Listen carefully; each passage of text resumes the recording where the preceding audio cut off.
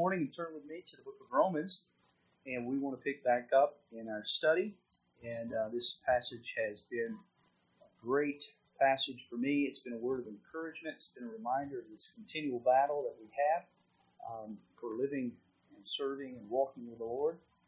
And Paul made this truly profound statement as we go to the 7th chapter.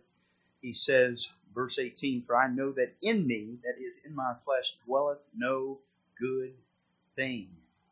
And I hope that as you contemplate, meditate, think upon that portion of the Scriptures, that it would ring truth in your heart and you would identify that very truth that we find in the Scriptures. This morning, chapter 6 is where we're going to be at once again, just to kind of end and conclude our study here in the 6th chapter.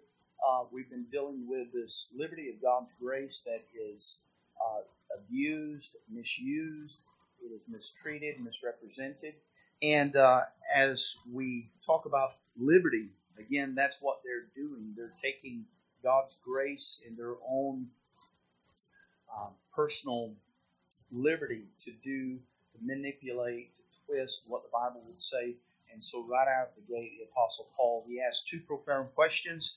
Verse number 1 as well as verse number 15. What shall we say then? Shall we continue in sin that grace may abound? Then verse 15. What then shall we sin because we are not under the law but under grace? God forbid. The same answer for both questions. What shall we say then? Shall we continue in sin? God forbid. What then shall we sin because we are not under the law but under grace? God forbid. God forbid. God forbid. And the answer there is very simple, very direct. We don't use God's grace as a license to excuse sin in our life. And so he talks about this subject throughout the chapter. And in the first portion of the chapter, introducing the subject, but in the end of the chapter, he really addresses the attitude that you and I should have towards sin. And that's really where we want to take our focus and our attention this morning, is the attitude. And the attitude is found and summed up in one word. So we're going to look in verse 17. We'll read down to verse 23. And really our focus for the chapters in these three verses, these few verses specifically, verse 21, verse 22, and verse 23. Verse 17. "But God be thanked that you are the servants of sin, but ye have obeyed from the heart that form of doctrine which was delivered you. Being then made free from sin, you became the servants of righteousness. I speak after the manner of men because of the infirmity of your flesh, for as ye have yielded your members servants to uncleanness, and to iniquity unto iniquity, even so now yield your members servants to righteousness unto holiness. For when ye were the servants of sin, ye were free from righteousness." Here's really the key. Verse 21, verse 22, and verse 23. "What fruit had ye then in those things whereof ye are now," say it with me, "ashamed." If you're in the habit of underlining in your Bible as you're taking notes, I would encourage you to underline that word, ashamed. Now the opposite of what we're doing here is seen in this contrast as Paul talks in Romans chapter 1, verse 16, the famous verse about the gospel. "For I am not ashamed of the gospel of Christ." Why? "For it is the power of God unto salvation." But then he uses the same word to speak of the condition of the heart, or what we should strive for in our heart when it comes to sin in our life, and that is that we are to be ashamed. There are some things that you should not be ashamed of, some things that we should be ashamed of. And so as we think about the subject of sin, he introduces the question, he introduces the topic. Is grace a liberty, a license? Is it a freedom to sin? No. Why? Because the heart of the child of God should be summed up in this attitude: I'm ashamed of it. I hope this morning that when you look at your life, past tense, or maybe even here recently, if you've messed up, made mistakes, we're all sinners, that grieves your heart, that it personally bothers you. What does it mean to be ashamed of someone? You know, I remember years ago, I just started pastoring a small little church over in Lapeer, And there was a young man, probably 17, 18 years old, started coming to our church. And I was getting to know him on a Sunday morning basis. That was about the extent of the relationship. And one week I was out and about, went into Lapeer, stopped at a coffee house, and walked in to get a cup of coffee. It was winter. And there he was. And I started talking to him, said his name, made eye contact. He looked at me. And he was with his friends. And because of my position, I guess, as a pastor, maybe his friends in the association, it was the guy. I know very specifically it was him. Maybe this has happened to you, but he acted as if he did not know me. And I called him out in front of his friends. And I just didn't let it stand. And maybe that's the right thing and the wrong thing, but it just bothered me so much. What are you doing? Lying to me right in front of my face. So he was ashamed. Ashamed of maybe the position. Ashamed of being associated with the church and the Lord. But we understand what being ashamed means. It literally means to feel grieved. It means to be bothered. It means to be upset. And this is what sin should do for the child of God. It should grieve our heart when sin enters into our church or enters into our home life. And the Bible says, what fruit had ye then in those things whereof ye are now ashamed? There were certain fruit that you bore, fruit that you brought to the surface because of the things that you were involved in. For the end of those things is death. But now being made free from sin, because of verse 22, we can be ashamed of sin. We've been made free from sin and become servants to God. Ye have your fruit unto holiness, and the end everlasting life. So maybe before you came to Christ, you had a history of alcohol. Maybe you had a history of lying. Maybe there were elements of bitterness in your life. And I'm not saying that a child of God can't deal with those things in his or her life now. But the difference is found in the emotion or how we perceive it, how we look at it, how we deal with it. We shouldn't, as Paul says, use this as a license to sin. What is sin? He that knoweth to do right and doeth it not, to him to sin. Sin is what the Bible says is wrong. The opposite of righteousness, the opposite of godliness. And we've yielded our members either to one or the other. In the past, prior to being saved, we've yielded it, bore the fruits of sin. Now we're supposed to yield unto righteousness and bear the fruits unto God, unto holiness, unto everlasting life. You know, what is holiness? Be ye holy, for I am holy. It's a distinction, a separation. As the Bible says, to come out from among them and be ye separate, saith the Lord. That's really a definition of what holiness is. Holiness, when we talk about the character of God, is that He's separate from anyone and anything. No one in totality compares to Him. Do you remember, as the Bible says in Isaiah chapter 6, in the year that King Uzziah died, Isaiah saw the Lord high and lifted up. And the Bible says in that passage of Scripture, those angelic beings were crying out, holy, holy, holy is the Lord God Almighty. A thrice holy God. And it should be that in our trichotomy of a person that we are, spirit, soul, and body, there's this desire to be holy. There's this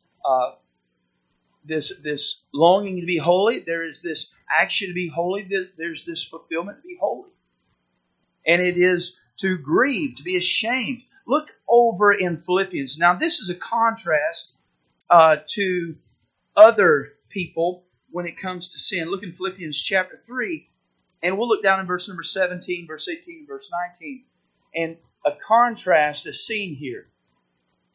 Have you ever met someone that has said they are a Christian and they're in sin and they're grinning from ear to ear? They are not ashamed. They kind of boast in those things. Has anyone ever met someone like that? Absolutely. And so here's that category and group. Brethren, be ye followers together of me, and mark them which walk, so as ye have us for an ensample. Now what's The example, the example or the example there is Paul walking in holiness. Paul being ashamed. Now, keep your hand here. Let me just read to you again Romans chapter 7, verse 15. This is what Paul says. For that which I do, I allow not. For what I would, that do I not. But what I hate, that do I. The difference really between the saved and the lost is the Holy Spirit, conviction in one's life, and that sense of repentance and being ashamed of sin. Did Paul struggle with issues just like anyone else? Absolutely. He talks about it. But he's not applauding himself. He's not continuing in that direction because repentance is an about face. It's a turn of direction. He says in verse number 18, For I know that in me, that is in my flesh, dwelleth no good thing. No good thing in our flesh. The arm of the flesh can be trusted. You dare not trust it. Verse 19, For the good that I would, I do not. But the evil which I would not, that I do. Now if I do that I would not, it is no more I that do it, but sin that dwelleth in me. I find then a law that when I would do good, evil is present with me. For I delight in the law of God after the inward man. But I see another law in my members, warring against the law of my mind, and bringing me into captivity to the law of sin, which is in my members. O wretched man that I am, who shall deliver me? Isn't that the key? Find deliverance from these obstacles and these wrong choices. Deliver me from the body of this death. And then he says, the deliverer. I thank God through Jesus Christ our Lord. So then, with the mind, I myself serve the law of God, but with the flesh, the law of sin. Then he says in verse 1 of chapter 8, There's therefore no condemnation to them which are in Christ Jesus, who walk not after the flesh, but after the Spirit. For the law of the Spirit is life in Christ Jesus, hath made me free from the law of sin and death. For what the law could not do, that in that it was weak through the flesh, God sending His own Son in the likeness of sinful flesh, and for sin, condemned sin in the flesh, that the righteousness of the law might be fulfilled in us, who walk not after the what? The flesh, but after the Spirit. Isn't that the key to the Christian life? Now let's go back to the contrast here in Philippians chapter 3. He says in verse 17, Brethren, be followers together of me. Follow me. A spirit of honesty, grieving over sin, being ashamed of my old nature. O wretched man that I am, who can deliver me from this body of sin? Having the heart that grieves, because it grieves God. It grieves the heart of God, so it should grieve us. And then he says, Mark them which walk, so as ye have us for an example. For many walk, of whom I have told you often, and now tell you even weeping. Now that's the spirit that we should have towards those that are walking in the wrong direction. Paul was concerned. Paul was emotionally connected. He was invested. He was there. He was weeping. It wasn't something as without love, emotion of love. And now tell you even weeping that they are the enemies of the cross of Christ. Verse 19. Whose end is destruction, whose God is their belly. Notice this. And whose glory is in their shame. Have you ever met someone when you start talking about the issues of sin that they smile about it? We had a young man at the same church I was talking to you about, a pastor here. And there was a family there, really good family. I remember just a small church, kind of like ours, and we were in the middle of the country. Talk about bad location here. We had a really bad location. You had to have a purpose to go on that road, you know. It wasn't one of those roads that a lot of people traveled. It was a purpose, and then you would pass by the church and see it on your left or right as you was going. And anyways, so Sunday morning I would roll around, and we'd go out visiting and knock on doors and do all these things and praying and anticipating. And in many cases, I found myself kind of looking out the back 3 windows to the parking lot. Oh, there's someone coming in. Who is this? Someone's coming in, and excited about this family. And this one family, we called them the Sharp family because they came into church just dressed sharp. They presented themselves really friendly and kind. And Bill and Teresa, they stayed in our church until Bethany and I left. Just really good quality family. But they joined and served and ministered and whatnot. But it was from a mixed marriage. They both had previous marriages, and Bill and Teresa came together years down the road. But Bill had a son, and his name was Bill. And he was down in Detroit with his mother, just really rough crowd. And he got into trouble after trouble after trouble. And finally, they had kind of shipped him up there to live with his dad to try to get him away from that wrong crowd and to kind of get him back on track. It really wasn't even saved. But long story short, the young man, when he came to church, I remember trying to talk to him and counsel with him, and he would just kind of laugh about sin,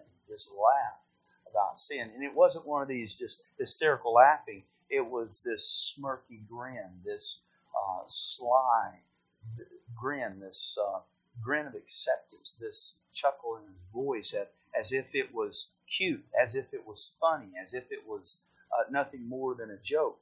And that's what we find here with a lot of people. And yet the Bible says that the heart that we should have, look with me back here in text, he says, Romans chapter 6, verse 21, what fruit had ye then in those things, whereof ye are now, say it with me, ashamed.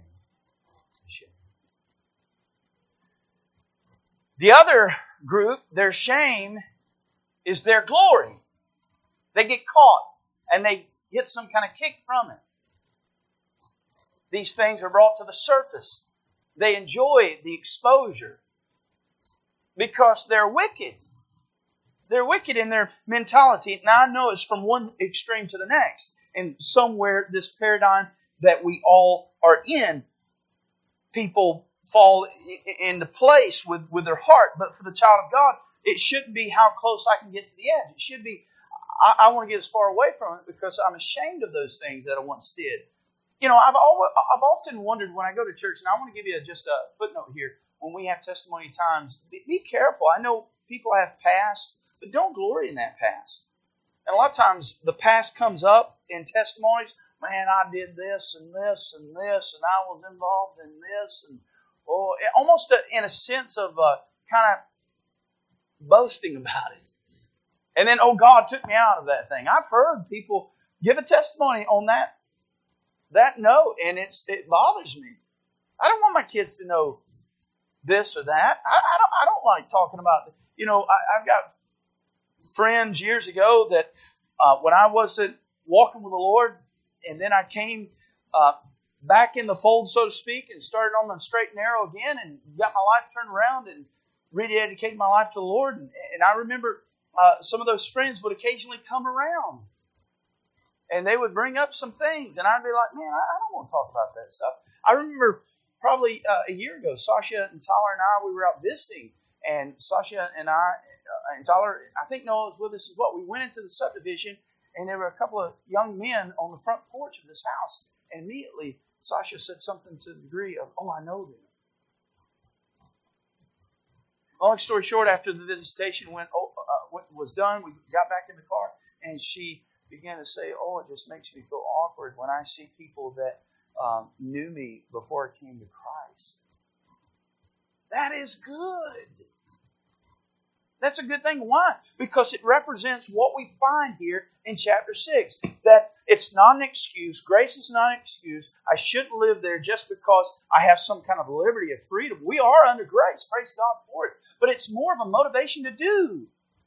better for the Lord and to serve Christ more and yield, as the Bible says in verse 19, I speak after the manner of men because of the infirmity of your flesh. For as ye have yielded your members servants to uncleanliness and to iniquity unto iniquity, even so now yield your members as servants to unrighteousness unto holiness. Why? Because I'm ashamed of that old life. I can't go back. I'm too far. As the old saying goes, put your hands to the plow. Don't look back. You know, there's a sad story. Let me try to find this. And if I can't find it to read it, then you guys know it. And I want to find it to read it. I don't want to tell you about it because then you'll all start looking at it. I may have to tell you. You know the story of Lot. Where's Lot? Sodom and Gomorrah. Yeah. Go to Genesis chapter 13. Look in chapter 13, verse 1. And Abram went up out of Egypt. Now, here's a picture of two Christians. The two different types of Christians that are out there. Now, this is a distinct choosing.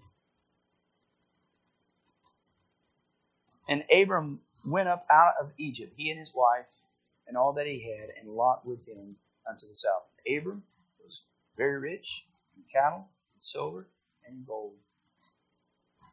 My kind of people. I like steak, barbecue, amen.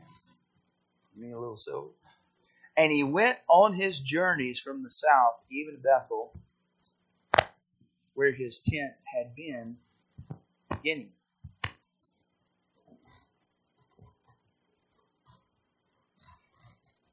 And he went on his journey from the south of Bethel, okay, we read that, verse 4, unto the place of the altar which he had made there at the first. And there Abram called on the name of the Lord. And Lot also, which went with Abram, had flocks and herds and tents. And the land was not able to bear them. Now, I want to stop here and say this. There's a distinction that we find in verse 2 and verse 5.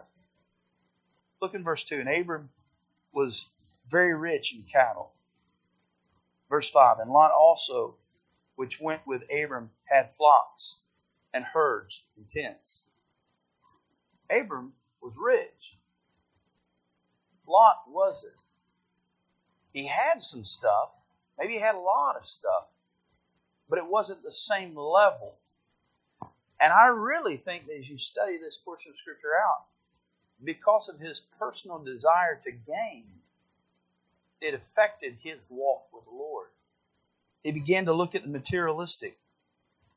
And the Bible says in verse 6, and the land was not able to bear them, that they might dwell together, for their substance was great, so that they could not dwell together.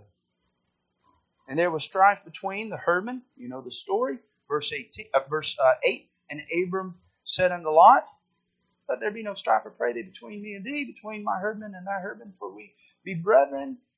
Look down, verse 9, very middle of the verse. Separate thyself, I pray thee, from me. If thou wilt take the left hand, then I will go to the right. Or if thou depart to the right hand, then I will go into the left. Here's the key, verse 10. And Lot lifted up his eyes and beheld all the plain of Jordan, that it was well watered everywhere before the Lord destroyed Sodom and Gomorrah, even as the garden of the Lord, like the land of Egypt, as thou comest unto Zoar. Then Lot chose him all the plain of Jordan. And Lot journeyed east, and they separated themselves one from the other. Verse 12, and Abram dwelled in the land of Canaan, and Lot dwelled in the cities of the plain, and pitched his tent toward Sodom. What does he say in verse 13? But the men of Sodom were what? Wicked and sinners before the Lord too. Two types of Christians. You've got those that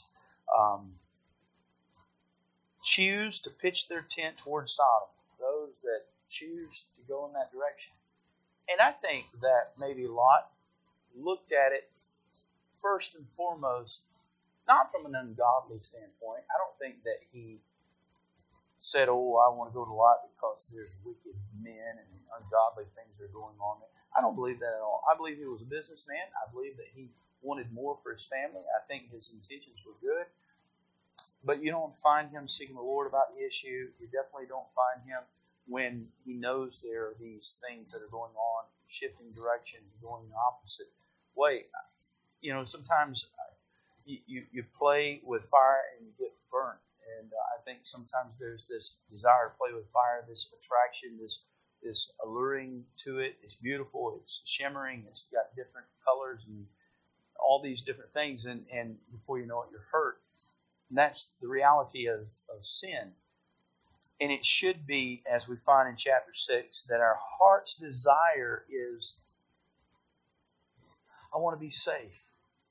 What's the old statement? Have you ever heard this before? That your children take another step further to the right than the parents do?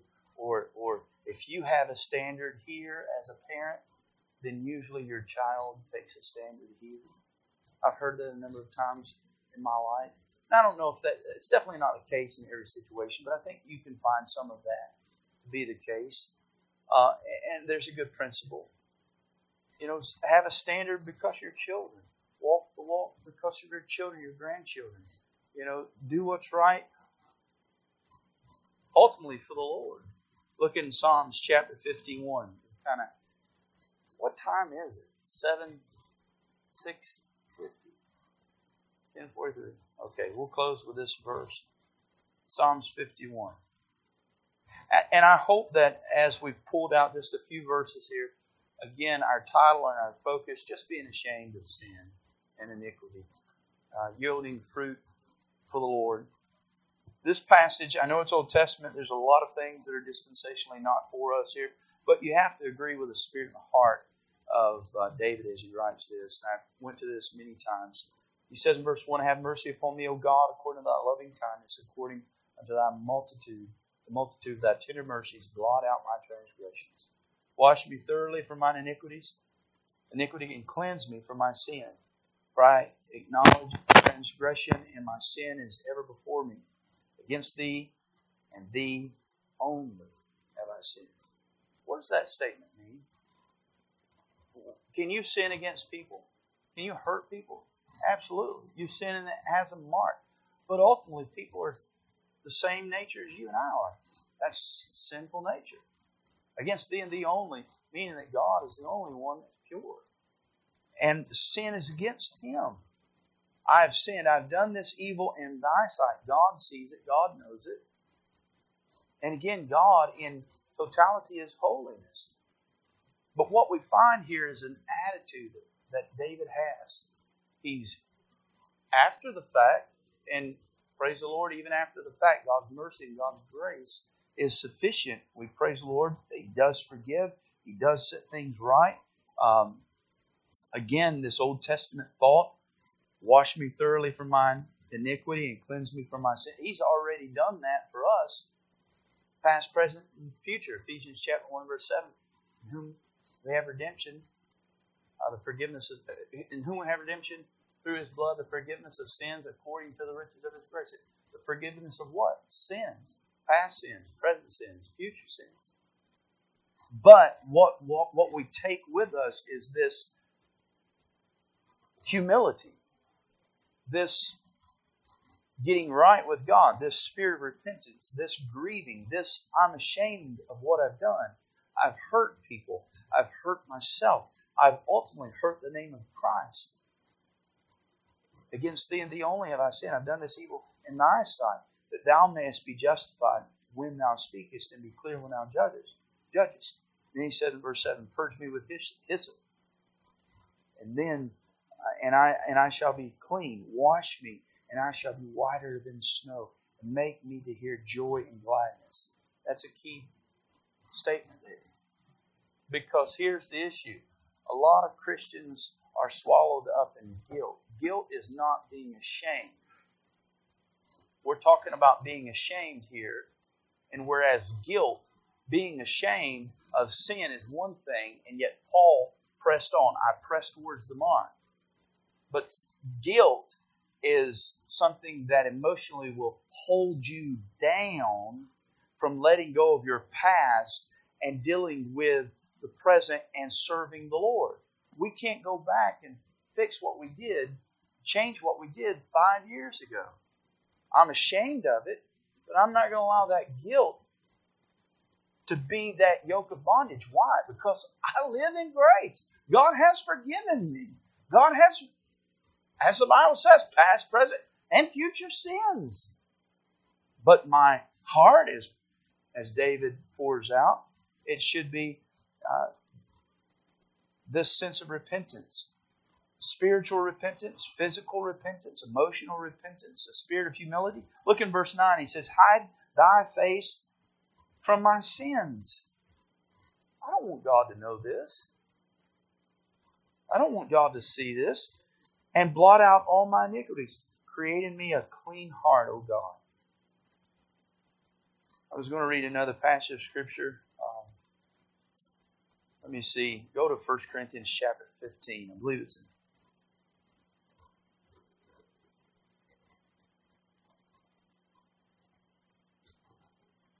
It is not in chapter 15.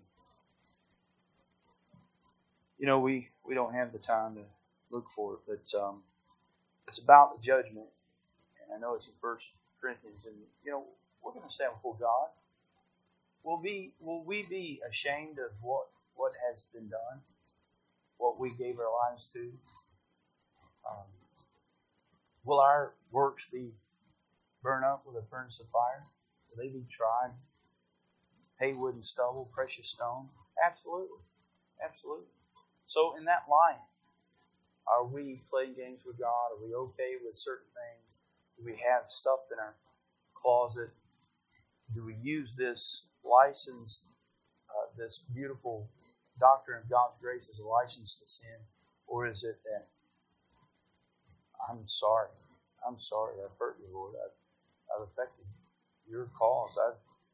And it's amazing. Even in all of that, God still can work things out and give the glory. And we thank God for His mercy and His grace.